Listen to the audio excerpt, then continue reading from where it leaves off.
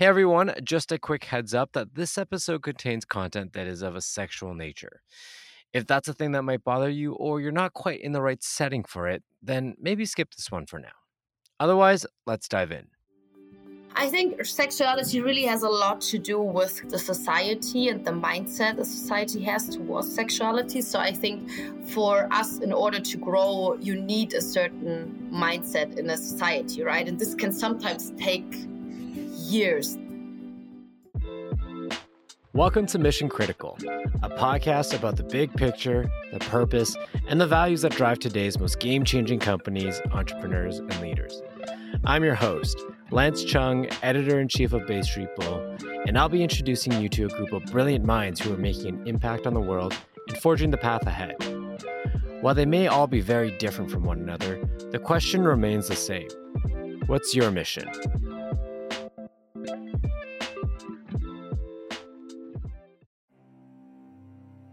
It is the last episode of the year before we go on a quick break for the holidays, and what better way to cap things off than with an episode about sex toys? Yes, you heard that right, and as we all know, sex sells. That's nothing new, but just how much?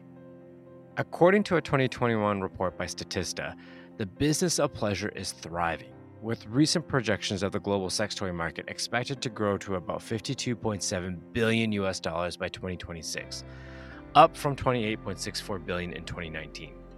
That growth, according to Johanna Reif, can be attributed to a handful of different factors, including culture, technology, and media.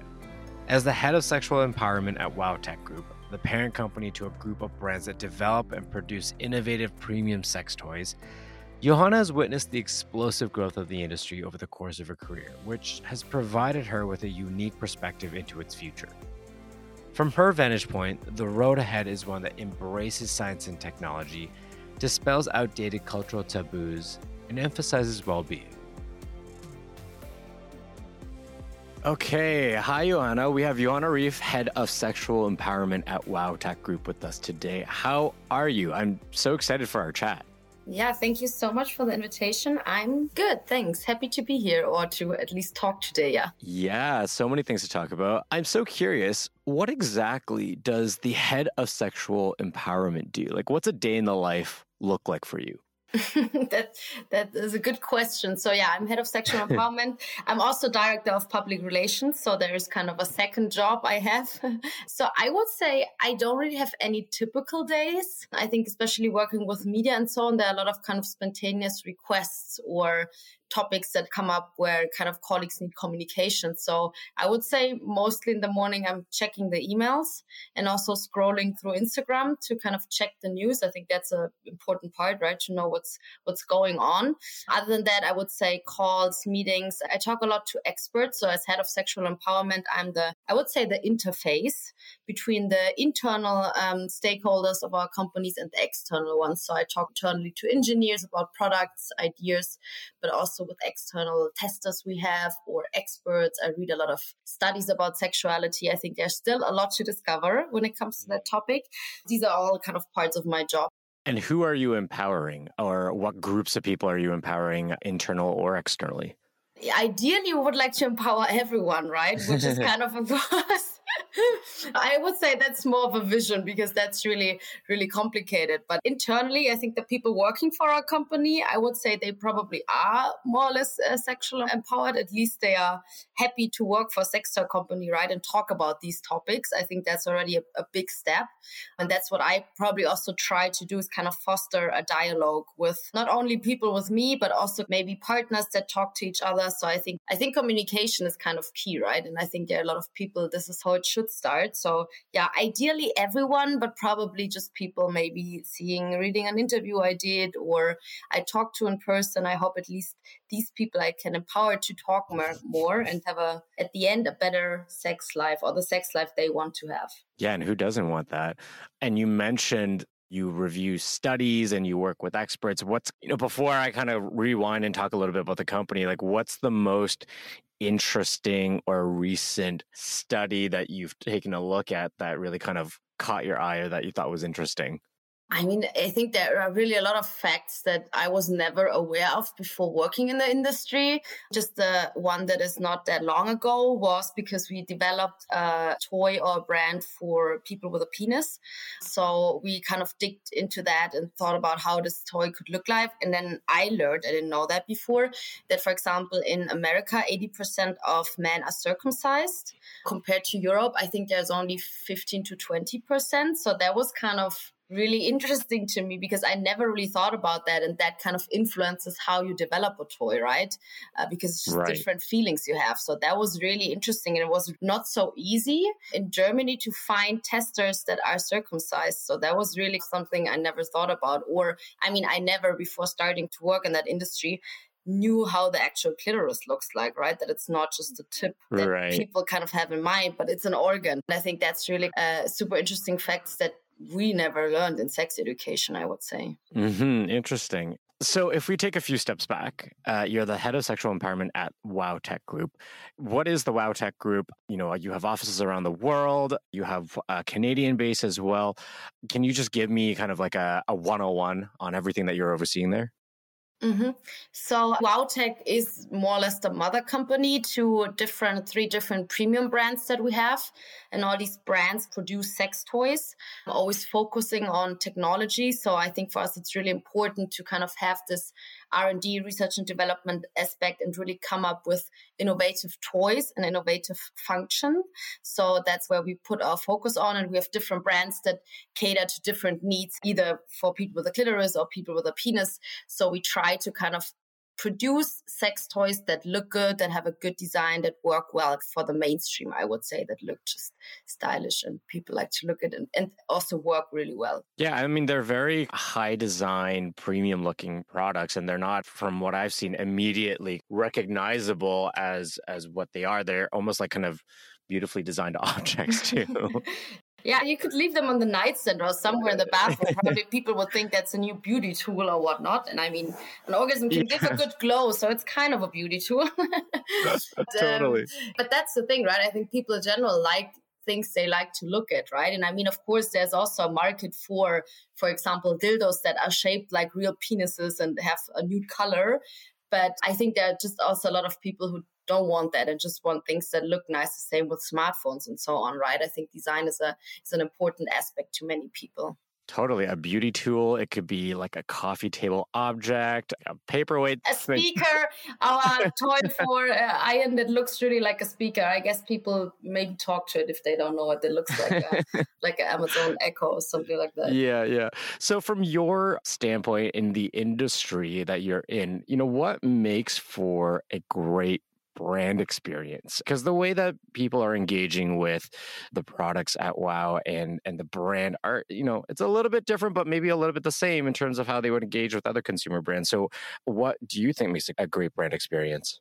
I think what is important for a brand to kind of have a mission and a voice that is the same on every touch point people see you. So I don't know, on the packaging or on Instagram and so on. But what I like especially about our industry, I think many brands really are kind of personalities and also have an opinion. I think nowadays there's still a lot of brands out there that think you should be rather neutral. You are not allowed to talk to certain topics. And I really appreciated that we as brands have voices and we have ideas of what we think is good and what not. Or I mean, I just one example for Womanizer, we kind of said something about the abortion ban in Texas. That's now happened a while ago. And I think many brands would shy away from that and say, this is not something we can say something to. And we think this is part of every woman's kind of right. So I think we're not afraid to have an opinion and also state that clearly. And I think nowadays with all these brands everywhere and globalization, I think as a brand, you need to have a personality and also show that to people and show it in every kind of different aspects, right? No matter if they go on Instagram, as I said, or go into a store, they kind of really feel that this brand is a person somehow and has a clear opinion and views. And I think that's what many brands, I believe, still are afraid to do or try to please as many people as possible, right? I mean, we also try to please many people, but I think you can still have an opinion And if someone doesn't like it, yeah, maybe they won't be your customer anyway, especially with our category, right? Sex toys. I think there are a lot of people who never consider it. So I don't care if they agree with us being against the abortion ban, because they will never buy anyway. So yeah, absolutely. And I think it's just really important now for brands to stand by their values and have a voice and an opinion and a point of view, because you can't please everyone, and nor should you want to, right? Yeah, exactly. So sexual empowerment, I mean, how does that definition differ between men, women, non-binary people, the trans, all the different communities that you're overseeing? Like, how does that definition change, or is it the same across all the different communities? I think that the term itself, or what it means, is something really personal, right? Because for one person, you could feel sexually empowered by maybe even not having sex at all, right? I mean, there are people who just don't want to have sex, or, I don't know, masturbate twice a day, right? I think that's really something really personal. What does this mean for you? And I think that's kind of the state you should come to, right? If you feel good and think you have a good, fulfilled sexuality, I think that's what is important, if no one else gets hurt. So I think that's really kind of a really personal thing. But I think if we really would like to look into different groups, I would say probably heterosexual men are the most empowered, just because for many years it was only about their wishes and fantasies, right? I mean, lots of women's media, if you want, so kind of 10 tips how you make him happy in bed, or 5 tips how to give a better blowjob and stuff like that. And I mean, there's nothing wrong about it in general, having these kind of topics, but for many years it was only about how to please a heterosexual man. So I would say that heterosexual men probably are the most empowered ones, or the group it was talked about it the most, because it was kind of in the focus. I would say now, looking at women, I mean, there is kind of a movement, and especially also, and I think media is always a big part of it, right? Because you just have a certain reach if you have an online magazine, and you can really change people's perception or mindset of certain people. So I think media really started to talk about women's sexuality, right? I mean, there's so much more, even talking about periods and stuff like that, right? It's not always about pleasure, right? But just the whole topic of women and women's sexuality. And then I would say people kind of identifying as non-binary or queer people. I mean, I think there's still a long way to go just as a society, because I mean, I still think it's ridiculous that you need to come out, right? That you need to explain someone your sexuality, because I never needed to do that because I'm heterosexual, and this is more seen as the norm, or most people are. But I think it's still, as long as this is kind of a thing, I think that shows how far we are away from giving everyone the possibility to live how they want to live. I think overall queer people are more open-minded, and I think they also talk to partners and so on, at least also from, we know that we have a lot of queer customers, right, buying also toys and being more open-minded. But when you see it from a society perspective, I mean, I think all of us are aware that they struggle way more than everybody like identifying as a man or a woman, heterosexual ones. So because just their sexuality is already a topic and something they need to announce officially, which doesn't make any sense, and is really kind of sad that we are still there. Yeah, for sure. And I definitely want to talk about, how sex and sexuality are kind of like a barometer of the larger picture around what's going on in society and culture. But I'm curious, I mean, I imagine people must have so many questions that they want to ask you when they find out what you do and everything like that, and the industry that you work in. What is the most misunderstood part of your job?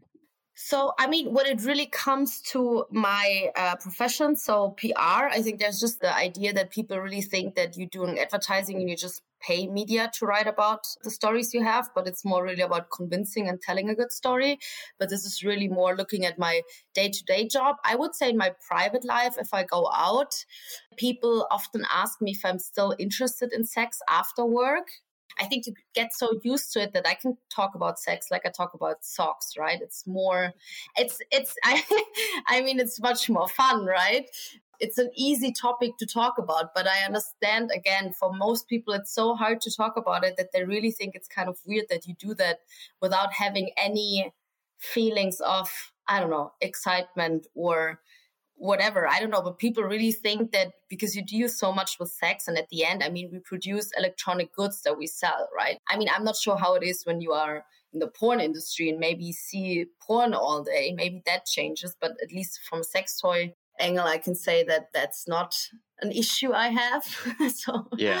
I can tell people that's, don't worry, that's fine. But I think I often get also from men the question that if we want to replace them, also again, heterosexual men, they kind of have a big fear that sex toys or the womanizer will take over the sexuality and make every heterosexual woman happy and they're not interested in them anymore. But also that's not the case. So Yeah, it's not one or the other. Exactly. That's what I'm always saying, right? It's kind of two different ways of sexuality. I think it's not either or, right? It can be both.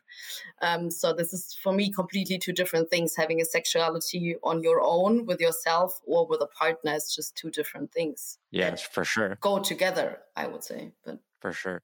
And what do you think is a misconception about your industry that you wish everyone could be a little bit more educated about or just know as a baseline? I think still that the industry overall has a bad reputation. Also in the former company I worked with, which was also kind of a retailer for sex toys, I know that people started there telling me that their parents didn't talk for them for a week because they thought they ruined their lives, their CV, right? You can never get a job somewhere in a really known corporate because you did this work in this kind of shady industry somehow. So I think that's just the industry overall still has kind of a problem with its reputation. Which is kind of sad. And I think also people maybe are afraid that, you go to work and you have these creepy conversations. But I think it's exactly the other way around. I think people are really respectful and really think about what they and how they communicate to others. It's really kind of, I would say, people working in the industry are really liberal people often and kind of open-minded, right? Because otherwise you wouldn't do it. You wouldn't work in that industry. Well, and it just also brings me back to like when you were visiting Toronto and we were sitting beside each other over dinner and you were telling me that there's been a great career trajectory for you and there's a lot of great career opportunities because you were employee number 4. When we bought Womanizer, I was employee number 4. Now we are 730 globally. So yeah. Right. And how many years has that been since you were employee number 4? 4.5. Yeah, so that's an extreme amount of growth. Yeah, I know. Yeah, it was a crazy journey. I mean, we started back then with the brand Womanizer, which we bought from the founder and inventor. And then we kind of merged with the brand WeWeb, the Canadian one. This is why we have an office in Ottawa. So it was a lot with buying and merging with companies. But yeah, I mean, that's another way to build a company, right? You don't need always to build something from scratch, but rather buy something or merge. But yeah, overall from 4 to 730 in 4.5 years, it was a crazy ride. Let's put it like that. I can only imagine. And so you must have experienced and seen a lot of things in your role. You're traveling when you can and when it's safe to do so. What still surprises you the most about your work? And I imagine also just when you are traveling to these different markets, there's very different attitudes towards sexuality, sexual empowerment. So I imagine you've seen a lot. So what still surprises you? Mm-hmm. Yeah, I think it is the fact that I still on a daily basis more or less learn something new. And I like that a lot. I also kind of like challenges. I think it shouldn't go too well. I mean, it should go well, but I kind of like new things and new challenges. And as you said, I think the fact that I can travel for work so much, that I see so much, that I talk to so many people. So it was kind of the first time we did an event with media in Toronto, which I always like because it's different everywhere, right? If you talk to media, if you meet people really living in these countries, how will they react? How open-minded will they be? How will they talk about sex? And it's really different in almost every country, right? How sexuality is perceived. And that is super interesting. But I think with many other things, as I said, learning about the human body, about sexuality kind of thing. Yeah, I would say I appreciate that the most, that I have this steep learning curve still, which normally I would say stops at a certain point, but so far it's still there. And also having these colleagues all over the world, right? I don't know, we have 10 offices now, I think in total. We have people from about 35 nations, kind of living in different cultures, even working with people from a different culture on a daily basis. You really need to also adjust yourself, right? Or you just learn more from other people. So it's really interesting.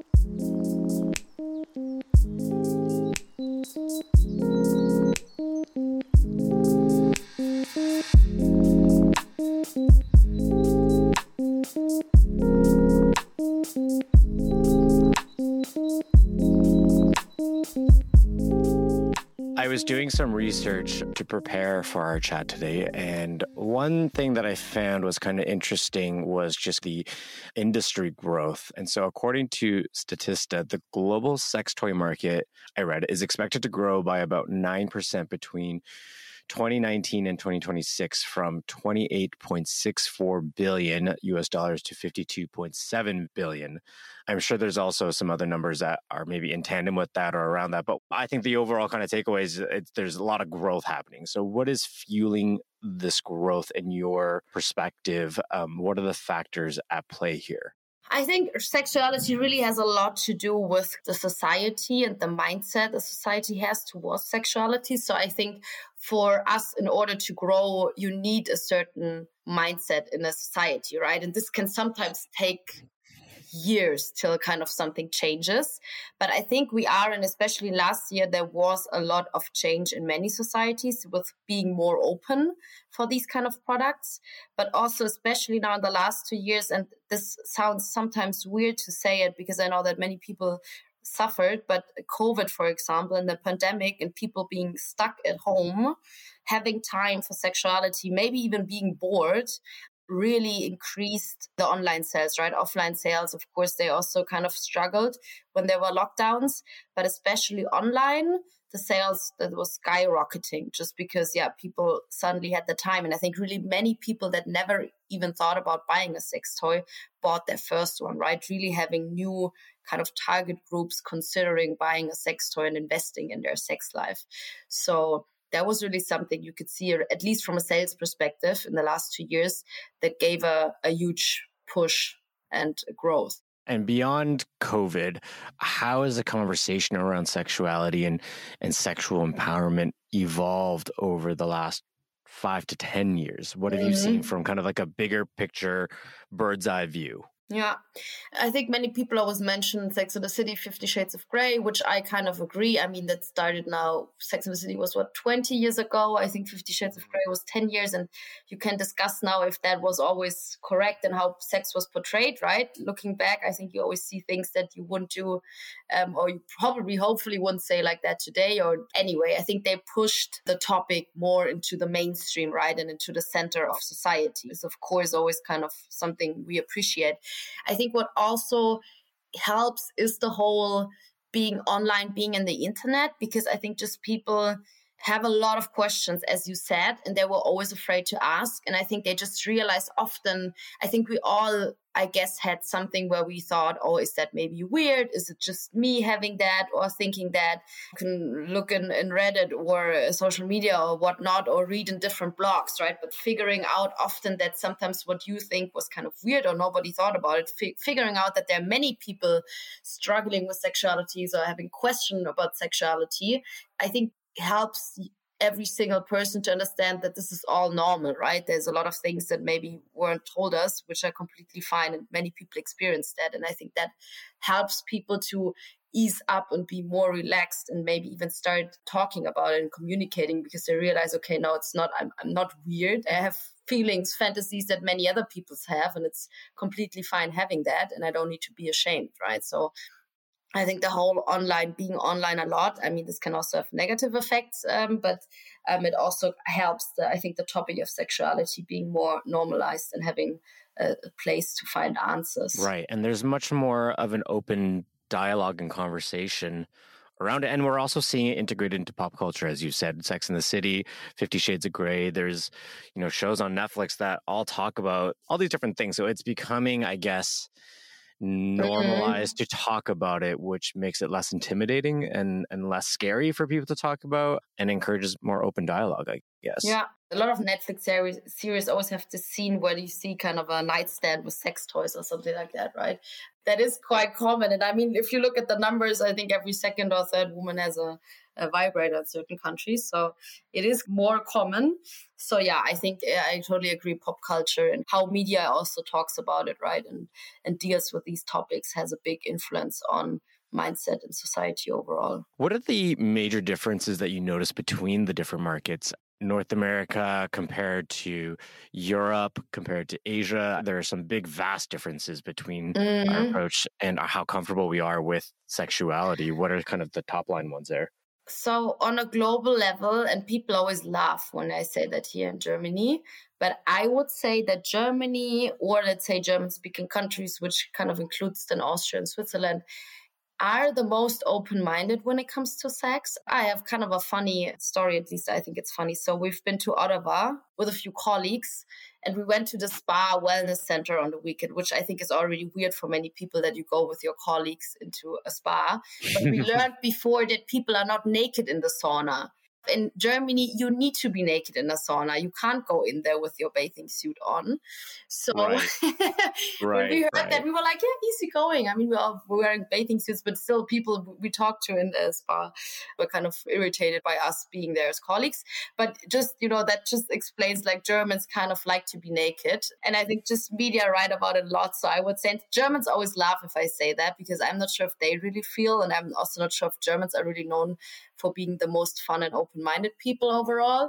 But I would say when it comes to sexuality, that's really pretty openly handled and seen really relaxed in German-speaking countries. I think also Europe, I would say, is in many countries really open-minded. I would say the ones that probably where it still needs a lot of work is many Asian countries. Mm-hmm. I think that's still kind of, there are also a lot of different things, like Japan and Korea are completely different, right? I think Asia overall as a sexuality. And then also US is really kind of interesting to me. I would say, I'm normally in New York, right? And if you meet the people there, it's kind of open-minded, but I also believe that it's kind of a bubble. I think in the looking into US overall, I just talked to an expert there, and he just said, listen, sexuality in the US is seen as guilt and sin.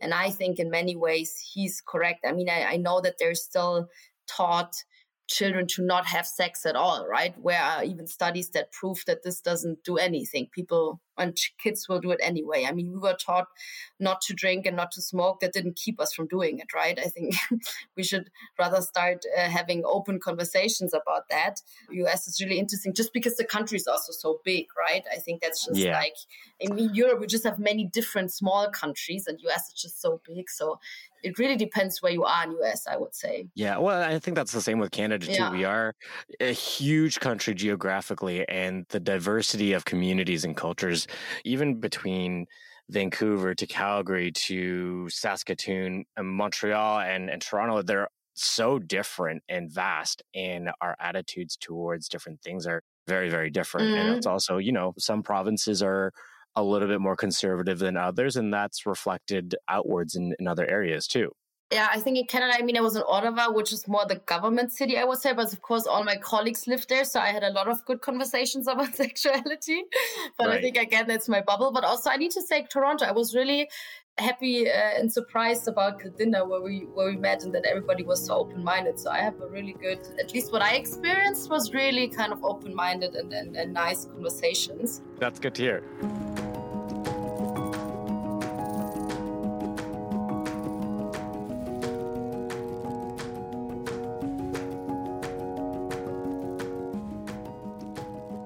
How are attitudes changing in tandem with some of these big cultural events that we've seen in the last 2, 3, 4 years? Have you noticed anything in times of cultural volatility or stability, i.e., obviously the pandemic, major political elections? Do you notice any big trends happening that spike up in those kind of moments of high tension and stress, or moments of stability too?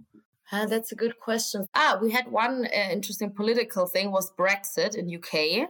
Where it really sold a lot just because the retailers there were afraid that they don't get any products in, right? They didn't know what's going to happen. So, I think that was not only our products, right? But there were huge kind of trucks stuck everywhere with Brexit. So I think if it's really about importing stuff, these kind of political things, you also see it, but it's not only with our products, but there as well.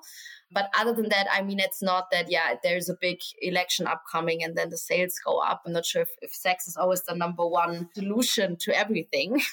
So I think, the pandemic was more because people at home, or Brexit, where they kind of were afraid that they didn't know how it will look like in the future to import things. But other than that, I think we have more just seasonal topics, right? I mean, Valentine's Day is a huge topic for us, people buying sex toys instead of flowers or both, especially North America. I mean, Valentine's Day is not really big in Europe or Asia. I mean, it is there, it's an occasion, but I don't know anyone really who gets flowers on Valentine's Day from my friends.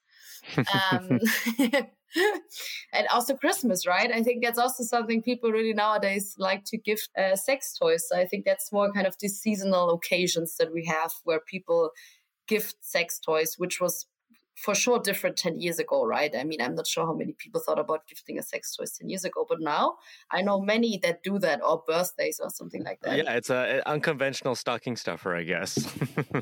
Now, we were talking about values before and perspective that companies have and the role that they have in conversations and having a dialogue with the customers and how that aligns with their values. What role has WowTech had in advancing social change and awareness? What are the kind of the big pillars and the values that you stand by? I mean, I would say we really kind of mostly focus on the topic sexuality and how this is seen, right? We are not in a position to comment everything that's happening on the world. I mean, for example, when Black Lives Matters happened, of course, we made statements, right? Kind of things like that. But overall, I think for us in really changing something in society, it's really focusing on sexuality and the perception of sexuality. And I mean, there are as well, again, a lot of studies proving that having a fulfilled and good sexuality is positive for you as a person overall and for your health, right? So I think that also impacts a person's life overall. But I think, for us, it's really more pushing that topic around. And for example, as I said, could be also about period is also part of the female sexuality. So I think that's kind of where we more focusing on, because we think there we have expertise and are the right one to talk about certain things. Yeah, definitely. You know, the word tech is in the company name. So how does technology play a major role in guiding the business? What are some of the major innovations happening? What does the R&D process look like? How does that get integrated into the overall brand? So, I mean, back then when we purchased the Womanizer brand, we bought kind of the Pleasure Air technology, which is kind of a patented technology in all the Womanizer products. So this is a certain technology we bought and we developed further. And also, as I said, sometimes it's not even a whole new product, but it's more functions. So for example, we have a function that is called Smart Silence. So the toy can recognize your skin. So it's completely silent till it touches your skin. So it's in kind of a standby mode, which I think is really good. If, for example, you have kids in the next room that maybe run into the room or flatmate, or you just use it and you just want to enjoy your orgasm, you can just put it aside without the toy making some noise, right? I think sometimes it's more of these smaller things, but I think that have a great impact on the user experience. So I think we have that for Womanizer. We have our couples brand, which is called Rewipe.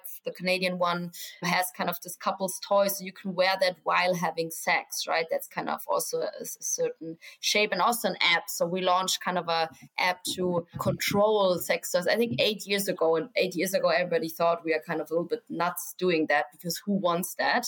I think now with COVID, download numbers increased a lot, and people kind of see the upside of having an app for sex toys. So, and also with our brand Arcwave, kind of for people with a penis, also we took the Womanizer technology, we developed it further and tried to make that work for people with a penis. So I think we always have certain technologies in our product. 30% of our people in the company really work on these product innovations. So they are product managers, there are engineers. I think we have now, let's say, 20, 30 engineers globally.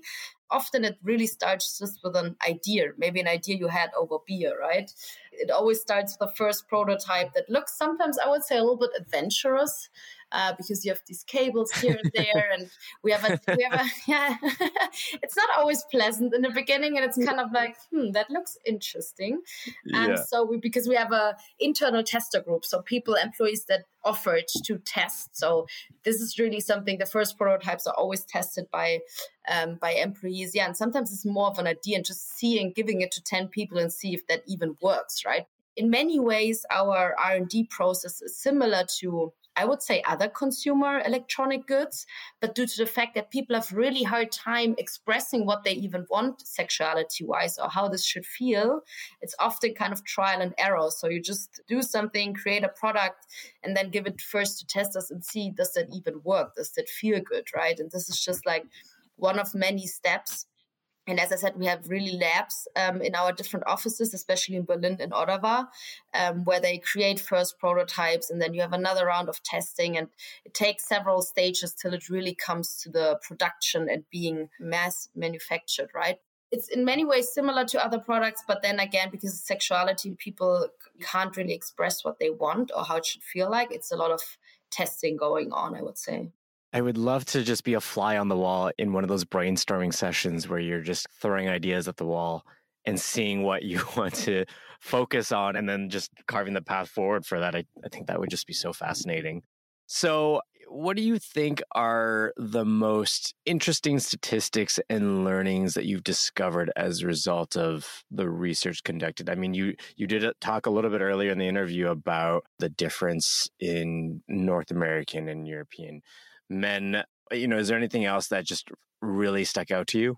We just did a clinical study with 500 menstruating people globally and kind of could prove that masturbation could help when you have period pain, and not only cramps, but also headache and so on, which kind of was always a theory, but there were never any numbers. That was never tested. So I think that's also maybe an interesting fact overall. And we are kind of trying to find a solution to that, because research overall, when it comes to the female body, is really underfunded, right? There is not a lot of research out there, because just historically, science was done from men on men, more or less, and all the research and studies and so on. So sometimes it's even hard for us. So we, for example, as I said, once did this clinical study just to figure out, because we couldn't find anything for that, and really try to kind of also, as much as possible, invest and support researchers and scientists, because there is often not so much research about sexuality, even though there would be scientists out there who would happy to do that. We talked to a few. They always said the funding is the problem.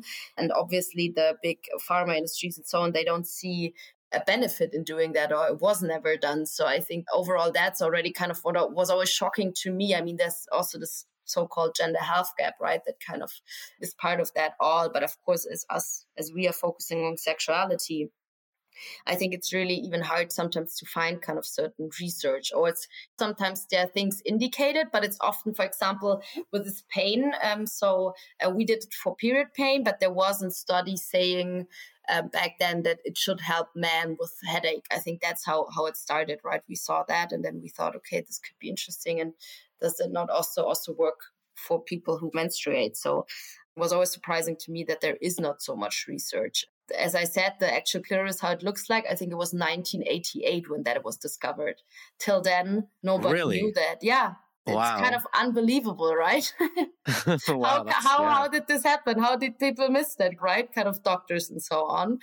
Rather shocking sometimes. Yeah, that is really surprising. I mean, you know what? It's sad because it's surprising, but it's also not that surprising. Yeah, exactly. It is, but somehow it isn't, right? Yeah. But yeah, I think that's interesting. Just what I'm seeing from the media standpoint, at least, is when it comes to research, I'm seeing that there is a little bit more of inclusivity in mind when it comes to health and when it comes to applying, a wider lens to the different communities. And yeah, historically, it's all been focused on men. And obviously, those kind of findings cannot be applied to everyone. So it is nice to see that happening. And obviously, there's still a lot more that needs to be done. But it is something that I am seeing on our end, at least on the media side of what's being reported to us from brands and stuff. How you said it, right? It's always also clustered into gender. So it's man or female. And then again, even talking about, people, trans persons and so on. I mean, there is not a lot of research done at all, right? I mean, that's the next big challenge, I would say, or something we should solve and work more on. And so obviously sex is a very sensitive topic for people. Maybe some people are very open about talking about it. Other people are not. What has working in this industry taught you about building community and communication and trust? How does the medium impact the message or vice versa? as you said, it is sensitive, right? And there are people that just are not as open-minded yet to talk about it, or maybe don't have the knowledge. So I think you always need to adapt your message to the community you're talking to, right? And really kind of think about how you bring a message across, because it doesn't make sense if someone's kind of shy or afraid to talk about it. It doesn't make sense for me, for example, being super open-minded and say sex 5 times in 2 sentences, right? I think that's not how you convince people. They rather shy away from that. So I think that's something we kind of know. We adapt our communication to the audience we are talking to. And maybe, as you said, also the channel, right? Maybe on a homepage you be more mainstream and don't say sex too often. But for example, on Instagram, if you know, I don't know, you have a younger target group, you kind of know maybe you can be way bolder.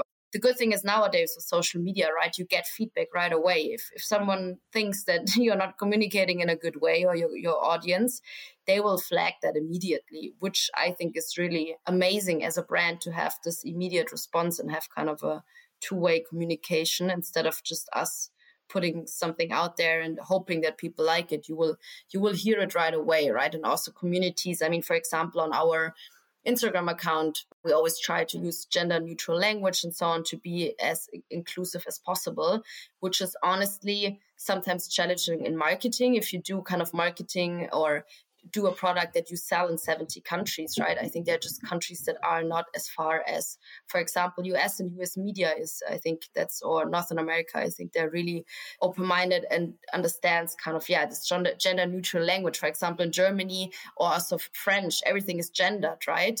It's either female or male. I think English overall is kind of a really nice language in terms of being gender neutral.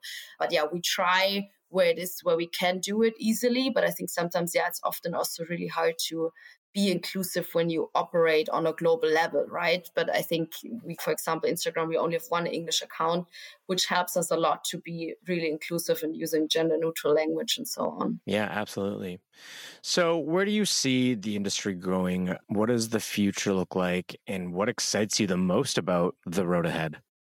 From the numbers, you really see the industry growing. I mean, it's still small compared to, I don't know, fashion and beauty. Let's be honest about that. But I think the position we are in as WowTech, we were kind of one of the first players that grow so bigly and had a lot of experience. So I think we are in a really good position if that market grows. And we have way more mainstream retailers, right? I mean, in North America, I think Goop is quite known, right? They list our products. They even did now an own product. But we are also in many drugstores already in Germany, at least. So I think there's kind of a big movement that more mainstream retailers list our products, which of course will drive the openness and the revenue and the industry overall, right? And the growth and the revenue in the industry. And also we see more investors coming into the industry, right? I think there was really a huge barrier for many people to even start a startup in that kind of field, right? Because even if you personally are open-minded, if you, for example, can't find investors, and when you produce a good, sometimes, I mean, it's probably hard for many people that didn't save so much to kind of start their business on their own. But it was really hard, I think, in the last decades to find investors that were willing to invest into the industry. But we also see that changing in the last years. And I think this will definitely also help the industry overall, right? Because maybe even more companies will be funded or founded because they kind of see the opportunity to get money. I think it's the same with femtech and so on, right? These are all industries that are growing quickly because there is a need. And I think more and more people understand that. Yeah, definitely. And there are more diverse investors on the other side of the table that have a little bit of more of an open mind and are not seeing things through like a male gaze too. Yeah, exactly. That's the other thing, right? I mean, honestly, most investors are male and maybe also even a little bit older, let's say, like that. I mean, of course, they don't understand why, as a woman, you are maybe in period pain and could use a period panty or whatnot, right? These are things where they thought, oh, this is kind of niche. But I mean, just looking at people who menstruate is kind of half of the population. I'm not sure if that's really a niche, but explaining that to people who are not really open-minded and never even thought about it and living kind of in a different world, I would say that most people, that's hard, right? But as you said, there are more investors coming. It's more diversity, right? To also kind of see other point of views and really listen to that and see the business potential, because I mean, that's what it's about for many investors, which is fine, right? If that helps us to get more amazing startups talking about sexuality and all these kind of taboo topics, that will help a lot. Definitely. Last question. So our podcast focuses on purpose and values and mission. So what is your mission and how are you getting people on board with it? You mean my personal one, or? Let's do both. So I think as a company, we really kind of, as I said, want to be the company that brings sexual happiness to people. And that's really something really personal. So, right, that is whatever it means for you personally. We're not telling you what that means, what you need to do or what you don't need to do. So I think that's something we believe a great fulfilled sex life will impact your life overall. And we think there's nothing wrong about kind of following your wishes and dreams and make them happen, right? I think that's nothing nobody should be ashamed of. So I think that's from a company's perspective what we would like to do. We think we sell good working products that make people happy and that makes us happy. And I think that's also my personal mission is I think, I would like to tell people be happy and enjoy and embrace life. Yeah, I think don't think about too much what other people think about you, right? I think that's also in sexuality kind of an important topic. I just think we have this one life, at least I believe now, for now it's one. Who knows what's happening after that? But I think people should make the best out of their time here. Definitely. Well, that is a great way to end our conversation. Thank you so much for your time, being so generous with it. I know you're in, was it Austria today? I'm in Slovenia. Right. So I appreciate you taking the time out to chat with us. It's been very enlightening, very exciting, and just lots of fun. And it's nice to catch up again. So hopefully we'll see you when you're back in Canada. And yeah, thank you so much for the chat. Yeah, definitely. Thank you so much. It was a pleasure talking to you. Thank you, Johanna. The dialogue around sex and sexuality is one that continues to evolve in tandem with the cultural norms and taboos of society. In many ways, they're a reflection of what we value and where we stand on matters of politics, religion, business, health, and more. Being sexually empowered today means, well, whatever you want it to mean for you. It means being happy and fulfilled and having the agency to explore without shame. For Johanna and her team, their job is to make sure that path of exploration is a little more inclusive, equitable, and pleasurable for all.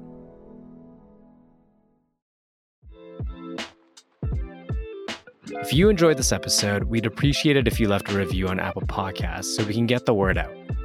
To keep up to date, subscribe to our podcast on Spotify, Apple Podcasts, or anywhere else you listen to podcasts. Thanks for tuning in. Until next time, ask yourself, what's your mission?